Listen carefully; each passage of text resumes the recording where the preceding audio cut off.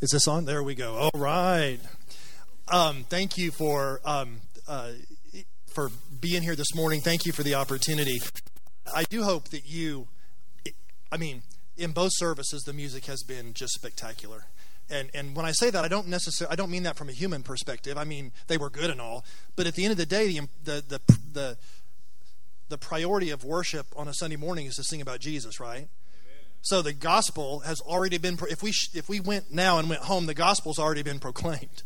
And so we don't sing songs like you do when you go to a concert. We're actually saying things back to God. We're praying back to God the truth that's already in the Word. And so I'm just really glad to be here and to have been set up so well. I do want to thank Pastor Revis, Jonathan. I've actually preached for Jay when he was here, the founding pastor, and then I preached for John Green when he was here. And this is my first time to be able to be on a Sunday morning to preach here with Jonathan. But I have enjoyed being with your staff. And we've spent several days together, or afternoons together, just thinking strategically about what it means for you to be who you are here in this city, in this particular moment. I don't know, I haven't heard the song that Jonathan wrote yet or is singing, but I do know there is a phrase in it that he told me something about lace on your Levi's. So I cannot wait to hear what the song actually was. It's frightening and funny all at the same time. So anyway, how many of you are old enough to remember Hurricane Katrina as it directly hit New Orleans? Okay, most of you. I asked that question in the first service, and somebody said, "What about Dora?" That's the one that hit in 1963. But anyway, it was the deadliest and most costly hurricane that has ever hit America. Still, even today. And it happened in 2005. It actually kind of swirled out in the Gulf as a Cat 5, but it actually came ashore as a Category 3. And here was the problem with that. The levees were breached, and the pumps didn't work. Some of New Orleans is not built above sea level. Some of it is below sea level. So there was an infrastructure put in place to be able to help when flooding came. When Ida hit New Orleans on the 16th anniversary of Katrina just a few weeks ago, it was not as catastrophic. It was bad, but it wasn't as catastrophic as Katrina. And according to the Governor Edwards of Louisiana, the silver lining in the Ida experience was that not a single levee was breached and all the pumps worked. See, there's an interesting thing. Katrina did not cause all the problems that New Orleans experienced, but it did reveal several preventable, severe weaknesses the city had that made it extremely vulnerable to the storm that happened. So it revealed weakness. It didn't cause all the damage. COVID is our spiritual Katrina. It has been a revealer of whatever perspective we have about the church. And when I say we, that's an editorial we. I mean believers and government and America and whoever else. And one of the things that has become clear is that there's been a shift in American culture. And that is, we see church not as an essential service in our discipleship process, but as an option that spiritually enriches our lives. And that doesn't bode well for the future of the church. Whenever we don't understand that, and I'm not talking about people who can't come because of vulnerabilities. I'm not talking about masks or no masks. What I'm talking about is in the culture generally, is church isn't seen as an essential service. And what's important about that is when Christianity is thought of as helpful but not essential, we've missed the whole point of what the Scripture is saying. See, this isn't what God said 2,000 years ago. This is what God is saying today. And so one of the things that I want us to think through is, what does it mean to not think of Christianity as helpful, but as true? And so one of the things that we need to remember is the Scripture is revealed truth. Martin Lloyd-Jones, a preacher from another era, said this: Christianity is not a good idea on how to live. It's not a program for living. It's more than that. It's an announcement of what God has already done. Dallas Willard, a theologian who recently died, said this: our beliefs are the rails upon which our life runs. I'm 58 years old. AARP is after me, AARP. I haven't given in yet. I haven't signed up. But one of the things I'm noticing about getting older is it's harder to hide who you are the older you get. The older you get, the more you become who you've really been deep down inside. To me, that's what our beliefs, that's what Dallas Willard's quote means. Our beliefs are the rails upon which our life runs, because your beliefs are leading somewhere. Theologians have said for years in the Westminster Catechism that the purpose of God in the world, the purpose of God in the world is for people from all the nations to exalt Him and enjoy Him. And so if you and I are the people of God, then our primary purpose for living is to exalt and enjoy God. And then here's the kicker. God's purpose then is to mobilize those of us who are already enjoying and exalting God in the mission of reaching the people who do not yet exalt and know God. And I think the text that I'm about to read to you actually makes this point that I'm about to make. If you're not seeking to live as one who enjoys God and exalts Him among all the nations, then you're missing a very important purpose for living. And so as we jump into Ephesians chapter 2, go ahead and swipe your Bible to that text, or open a Bible if you have a paper Bible. And I just want to remind us about this passage of Scripture. Ephesians is a prison epistle. Paul wrote this letter from a prison cell. It's written to a group of Christians in the city of Ephesus, which was the commercial center of Asia Minor at the time, which basically means it was a New York, or it was a Dallas, or it was a Charlotte. It was a place where culture was created. I think that's important for us to know in these moments, that the Scripture is not afraid of culture. The Scripture overcomes culture, but the Scripture has to be lived in order for the Scripture to overcome culture. And so here's the good news, and kind of the summary of the sermon, then we'll jump into the text, is that what this text is going to tell us is that we are made alive in Christ. The Apostle Paul uses that term, in Christ, 30 times in the book of Ephesus, 200 times in all of his writings. And the important thing about that is that Christ is Paul is connecting two things. Being alive in Christ is to be connected and activated in His mission. So in other words, Jesus didn't save us to attend church. Attending church is a good thing, and I just made the case that it's an essential service, and it's an essential part of our discipleship process. As a matter of fact, if you were to say, well, I love Jesus, but I don't like the church, then what you're actually saying is you don't like His bride. And so I would say to you, please don't tell me you don't like my bride. I mean, you right? It's just not, it's inappropriate. And it's super inappropriate when God has said it. It's not so, don't be afraid of me, I'm nothing. But if God says that the church is His bride, we need to love His bride. And so as we move into this, we need to live as though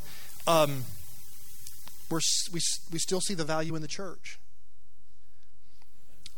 I'm convinced, and again, this wouldn't happen at Schindler, but it does happen at other churches in Jacksonville. Some of us have been doing church so long, we've almost gotten over it. Kind of like the couple that's still married, at least legally, but they don't have the joy that they once had in the relationship. They've kind of lost touch with their friendship and the love and the hope that brought them together. I have to tell you, Tina and I have been married 37 years this October. She's sitting here on the front row, so you can check that out. We met each other. We met each other 5 years before that, which means we've known each other 42 years, and I'm only 30. But anyway, or as I counted last week, it was 14,965 days. And the relationship is fresh because we work at it and because she is super forgiving. And so part of what I want us to do today, as we look at these 10 verses in Scripture, is to remember that God is speaking to us today. So if He's speaking, we need to hear Him. if we hear him, there will be a response, whether it's publicly or in your heart, whatever, there will be a response. And that part of what we are hearing today is, what does it mean to be the church in post-COVID America? Because it's going to be different than pre-COVID America. And we don't even know all the differences yet. But if you can't look around in culture and see just how the speed of depravity, the speed of rebellion is accelerating, then just watch a different station. I mean, but it's happening. So let me pray, and here we go. Father, thank you for today. Thank you for the opportunity to be the mouthpiece for this text. God, you're the teacher. Your Holy Spirit's the teacher. Your text is the subject. Please help me to be able to clearly explain what you have put on my heart. And God, you're free to change anything as we move forward. But God, I pray for your complete control of this service. In Jesus' name we pray. Amen. Okay. Oh. There you go. This is my first rodeo. Okay, here we go. The first thing that we need to understand, and this will be on the screen, the first thing that Ephesians chapter 2, verses 1 through 10 does is it talks to us about the problem. I said earlier that Christianity is a revealed religion. The way that we know that we're lost and separated from God is because he told us.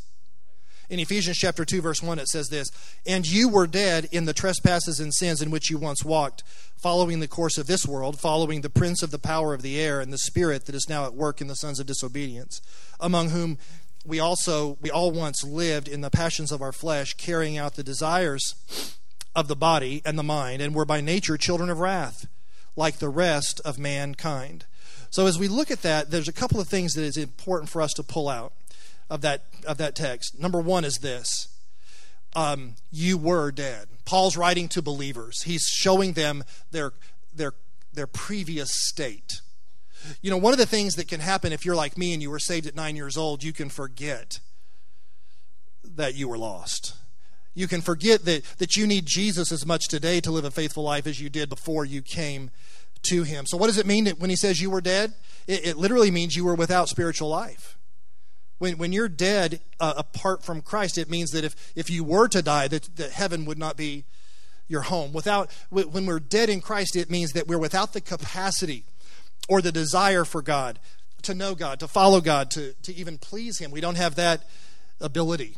And then Paul is helpful to us. He goes on to tell us why that is. And he says, by nature, there was two things. We were children of wrath. In other words, we were born into a broken world, and what we find out is we're part of the rebellion. We're part of a world that has rebelled against God, and even if we didn't intentionally join the army, we're part of the rebellious army. And he says there's two things we do. He says there's transgressions and sins. Theologically, what that means, if you were to kind of hone in on it, and we need to do that because he points it out, transgressions, when he says transgressions, those are things that you may do that you don't know are wrong. But remember that old commercial, ignorance of the law is no excuse? I mean, even if you don't know that everything in the scripture, when you break the law, you still break it. My son's a JSO officer, and I would say that I could probably break a law that I don't even know is a law. But I'm still guilty of breaking that particular law. That's what transgressions are. I mean, think about this. If this wasn't true, it would be really bad for us to go to a foreign country and tell them about Jesus. Because if you're not guilty because you don't know the law, the worst thing you could do is tell somebody about the law. And so transgressions, we're guilty even when we don't know we've done wrong. Sins, on the other hand, this is more what I do. This is choice. This is when I know it's wrong and I do it anyway. So Paul is saying the thing that makes us dead, the things that broke our relationship with God, is transgression and sins. And why do we do that?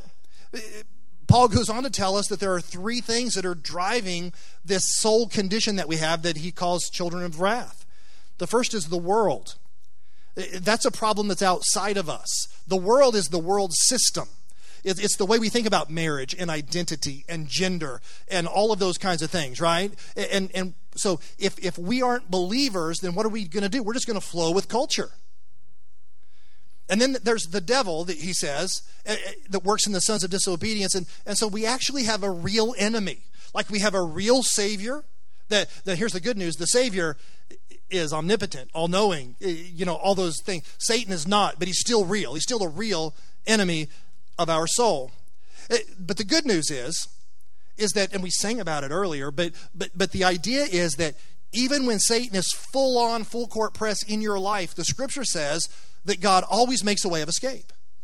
In 1 Corinthians chapter 10, verses 13 through 14, which I failed to give to the guys, but write it down and look it up. It's, no temptation has overtaken you that is not common to man, but God is faithful, and he will not let you be tempted beyond your ability, but with the temptation will also provide the way of escape, that you may be able to endure it. Therefore, my beloved, flee adultery. So here's what it literally means. I mean, I have a 5th grade boy mind. Here's what it means. When temptation comes, if I would look around, there's an exit door. I mean, there's a way out of the temptation. That is what it says, right? And so at the end of the day, either God is telling me the truth everywhere or nowhere, and so no temptation has taken me. So again, just to reiterate and to land the plane on this first point, in this condition, we really begin to be affected by the world's thinking about marriage and beauty and parenting, when human life begins, gender, identity, and all those things that are ultimately important. And ultimately, what ends up happening, it's like, have you ever been to a water park that has a lazy river? Right? Raise your hand if you've done that. Okay, it's fun, right? On a sunny day, you'll sit in the inner tube, and it's really cool because you get to go around. And then if you want to get out, you can get out, or you just do it again. Except the lazy river that we're in is the lazy river of sin. See, without Christ, we're in the lazy river of sin, enjoying ourselves on the path to destruction, and we don't even know it. Hey, parents, isn't it true that there are some things that are fun to do that are not good for you? That's what the scripture is telling us. Hey, guys, there's some things that might seem right unto a man, but the end thereof is death. You see, from Paul's perspective, our condition is like being in the lazy river of sin headed towards God's judgment. So let me ask you this. Don't answer out loud. If you're a follower of Jesus, what lazy river of sin did God rescue you from? Because he did. Because something happened in your heart where you realized, oh, this thing that I'm currently involved in, it's not right. It's not the will of God. It is destroying me. It's destroying my marriage. It's destroying whatever. And God rescued you from that. The second point I want to make is the solution is proclaimed. Not only is our problem made clear, but the solution is proclaimed. Look at verse 4. In verse 4, he goes on to say, but God, and by the way, if you have the NIV or one of the newer translations, it won't say but God together. The actual Greek is those two words are together. And so but God, being rich in mercy, because of the great love with which he loved us, even when we were dead in our trespasses, made us alive together with Christ.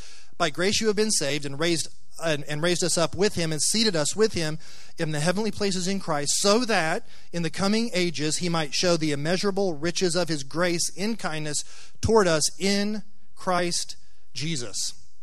And so why is that important? Well, the reason that it's important is because God is the God of the turnaround.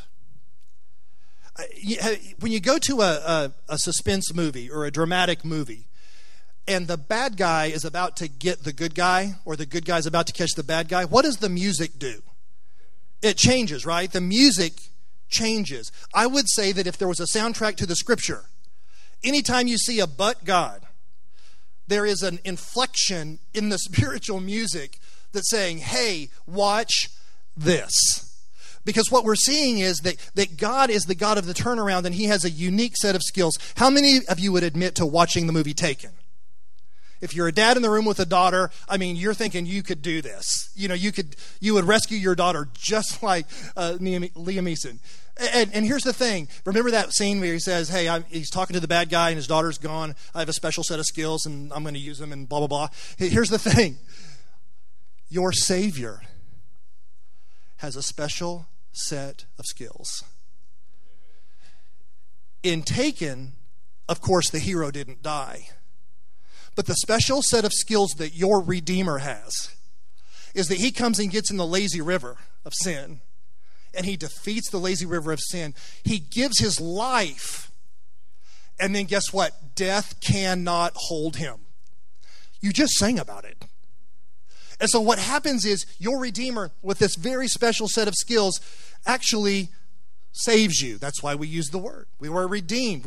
He gets into our particular lazy river, and he rescues us. And he does two things immediately. He changes your heart. He gives you a new destination. That's called salvation. Here's the thing. When that happens, you're not finished, but you're secure. You're in the family. You're on Jesus's team, but you haven't been discipled yet, so you're not fully capable of living out what your future is. We have a 2.5-year-old granddaughter who's on a soccer team. I mean, no, she's in on a little thing for skill development, and she got her new shirt, and I think that's the best part, for her. She got the shirt. But I call it flock ball. All the kids just flock to wherever the ball is. And it's awesome. And until she's a D1 soccer player, this is good. Of course, that's a grandfather. But anyway, here's my point. Addie, because she's a healthy young lady,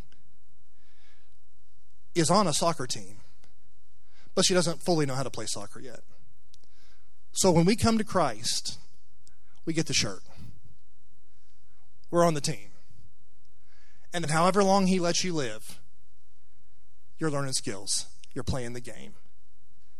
That's what discipleship is. Listen, the American church has made discipleship about what you know. The Bible says it's about what you show through your life. I'm not saying you don't know stuff. But we're going to learn in just a minute. It's about being able to be sent to what God wants us to do. Here's one of the frustrations that I think Jesus must have with our church. We tend to think of eternal life, this thing that we're in, this in Christ. We tend to think of eternity starting when we die. But no, that's not true. Eternity starts, well, first of all, the minute I'm born, I'm going to live forever somewhere.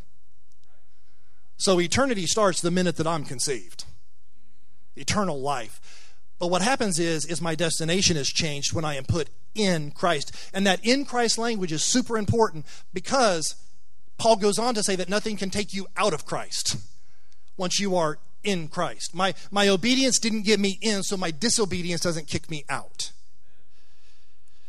And so that's what grace is, right? Grace is God giving us what we don't deserve.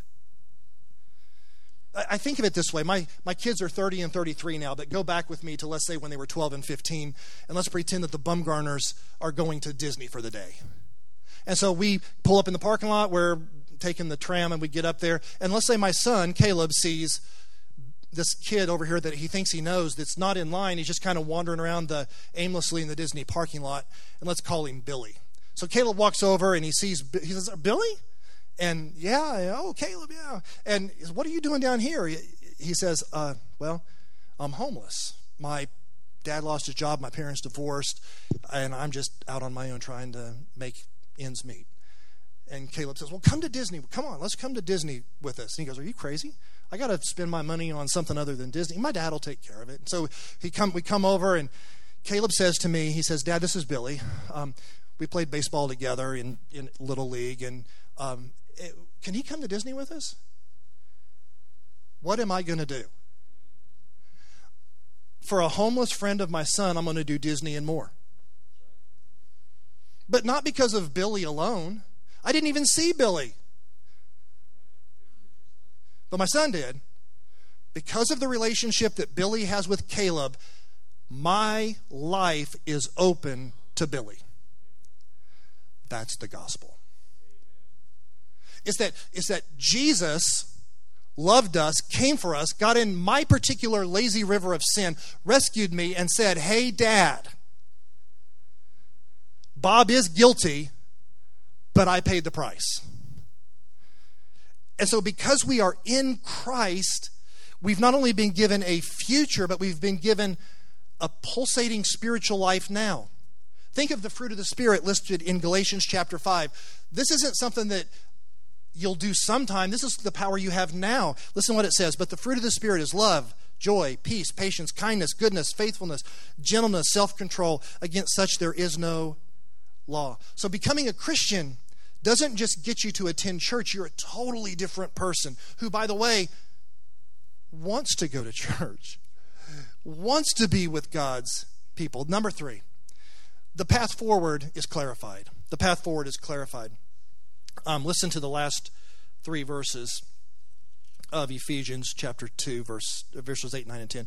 For by grace you have been saved through faith, and this is not your own doing. It's the gift of God, not a result of work, so that no one may boast. For we are his workmanship, created in Christ Jesus for good works, which God prepared beforehand that we should walk in them.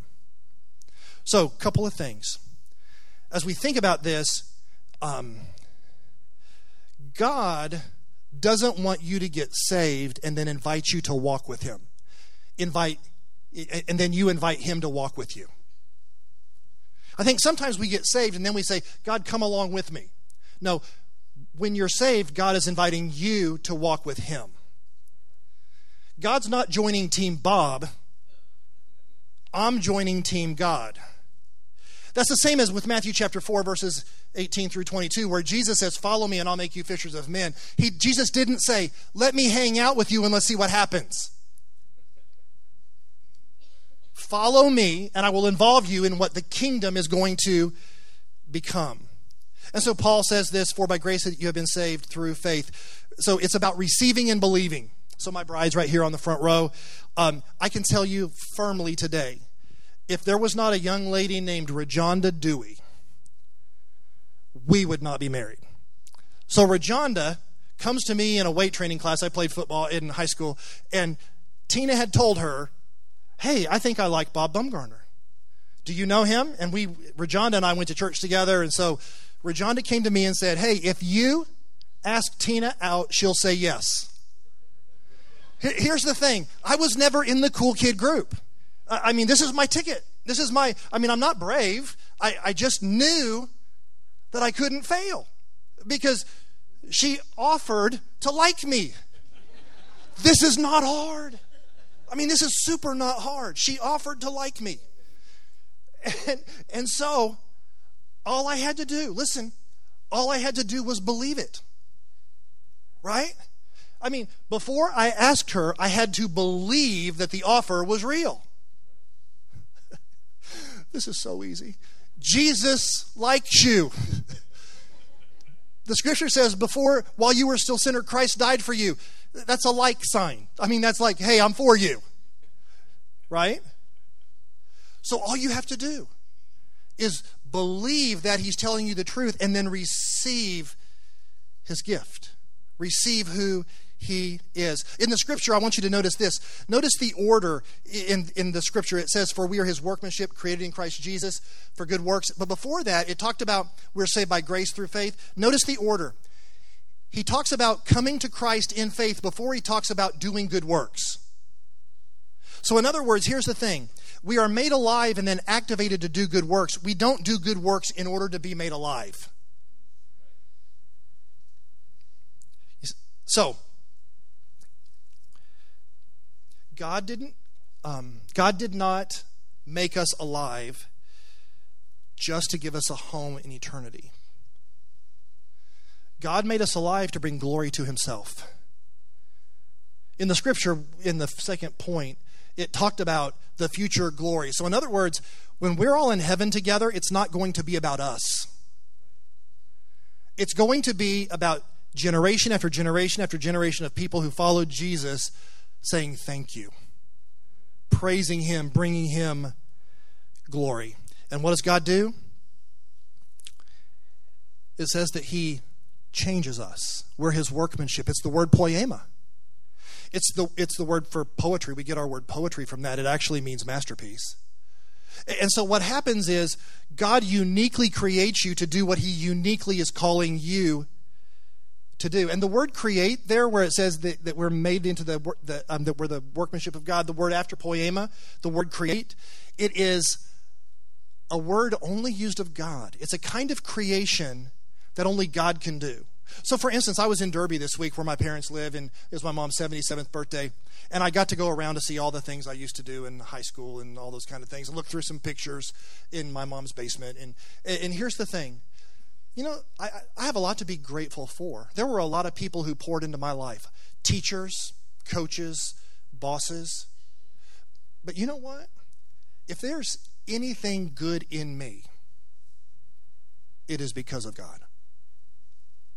You see, we get to pour in and invest in other people as an action that God does through them for me, for us. Does that make sense? See, that's why you can get up any day, and it can, even if it's not a day that you would enjoy going through, it can be a purposeful day because of who God made you to be. I used this illustration when I did the leadership talk in here on that Saturday. So if you were here, I apologize, but I want to use it again because it's exactly what this is trying to get at. Jesus in Matthew chapter 5, when he was talking about salt and light, he talked about how that we're salt and we're light, and don't hide your light and your salt. And he says, when you do your good works, do them in front of men and glorify your Father who is in heaven. That word there, good works, is kind of in the same family as what we're talking about here.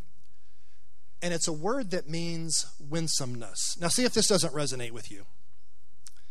Before COVID, Tina and I used to go to movies. We'll start again someday, but we just haven't gone back recently. And here's what we would always do. We'd go to a dinner out, and we'd go out to eat, and we'd say to each other on the way to the movie, hey, let's don't get any popcorn. And let's don't get, yeah, you're right. You already know where I'm going. Let's not get any Coke or whatever. And we pinky promise. And then we would get out of the car. We'd walk to the door and we'd open it. And what happens? The popcorn smell wafts over you. And like the zombie apocalypse, you start walking over to the counter. And here's the thing. You don't pull out cash. It's too much cash. You pull out a credit card to do it. And it's more than you paid to get in. And then you go in and watch the movie and you say on the way home, let's not do that again. But here's the thing. That's the idea that God says when we work, when we obey him, when we walk in the prepared way that he's laid out for us, the actions that we take in his name, as far as heaven is concerned, it's like it's the smell of popcorn. It's winsome. God, I don't know if he looks over the rail of heaven, but this is what I picture.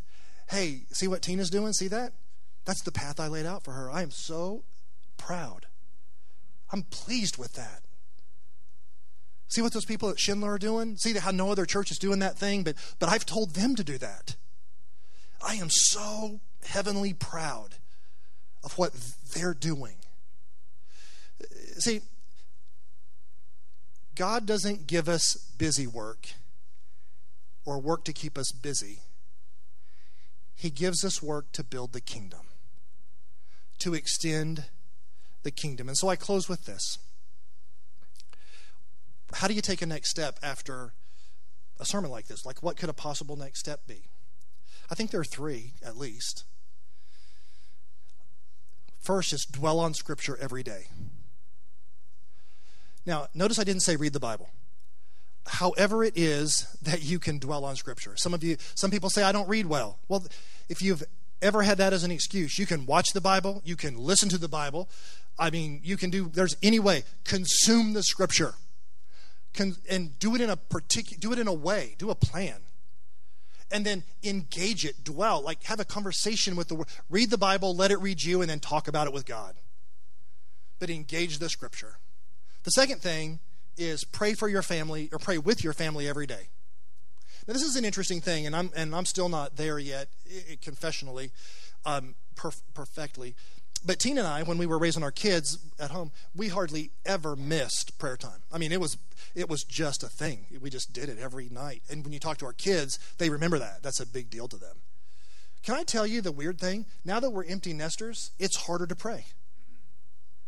It's just that you get lazy. The discipline of it is not because your days are so different. When you have kids, everything's structured, right? So pray with your family. Pray with your spouse. Next, participate in church every week. Notice I didn't say attend church. Participate. So if you cannot be here because of physical reasons or, whatever, then participate in church however you can do that. If you are here, then participate. In other words, engage. Don't just come and listen and then talk about if the message was great. I mean, if it was great, that's cool. But that's not really participation.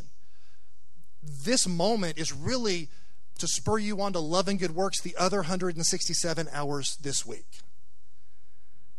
And I'm convinced of this. When a church is alive and vibrant, the best work happens after Sunday. The best work happens between Sundays. And guess what?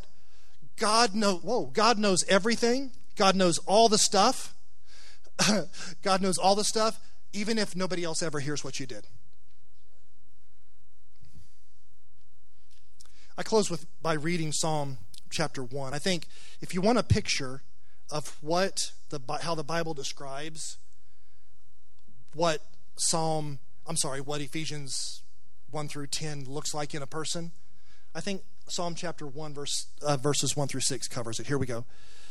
Blessed is the man or the woman or the child or the teenager who walks not in the counsel of the wicked, nor stands in the way of sinners, nor sits in the seat of scoffers. But his delight, or her delight, or their delight, is in the law of the Lord. And on his law they meditate day and night. He's like a tree planted by streams of water that yields its fruit in its season. Its leaf does not wither. In all that he does, he prospers. The wicked are not so, but are like chaff that the wind drives away. Therefore, the wicked will not stand in judgment, nor sinners in the congregation of the righteous. For the Lord knows the way of the righteous, but the way of the wicked will perish. And so, we have been saved. We are in Christ. We have been sent to a particular mission field. And so my encouragement to you is lean into that. Run at it with all that you have. And the scripture says you will prosper. And the scripture also says that you'll feel the Father's pleasure.